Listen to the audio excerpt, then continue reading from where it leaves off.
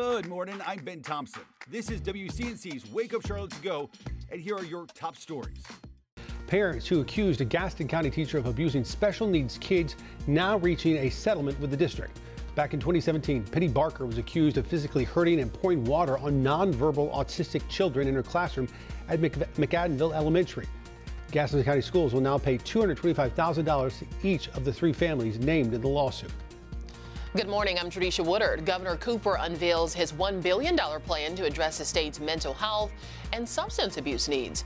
Now, much of Cooper's spending request would be used to raise Medicaid rates, expand community-level behavioral health clinics, and develop more programs that allow people within the criminal justice system to get mental health treatment or avoid jail.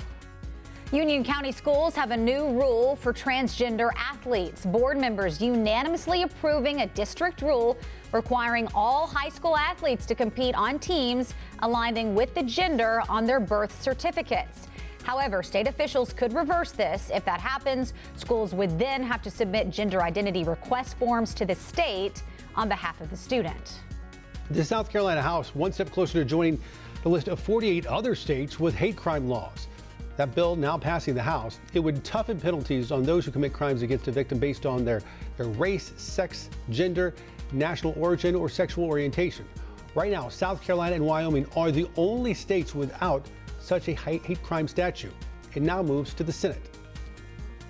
The 6-year-old student who shot his teacher in Virginia will not face charges. The prosecuting attorney says the prospect of a 6-year-old standing trial would be problematic due to competency concerns. The 6-year-old shot his teacher back in January. The teacher now suing the school. Officials are still deciding whether any adults will be charged. Thanks for listening. You can find all of these stories and more right now on WCNC.com. Join the Wake Up Charlotte team weekday mornings on WCNC Charlotte from 4:30 to 7 a.m. Like and subscribe to our podcast and tell a friend.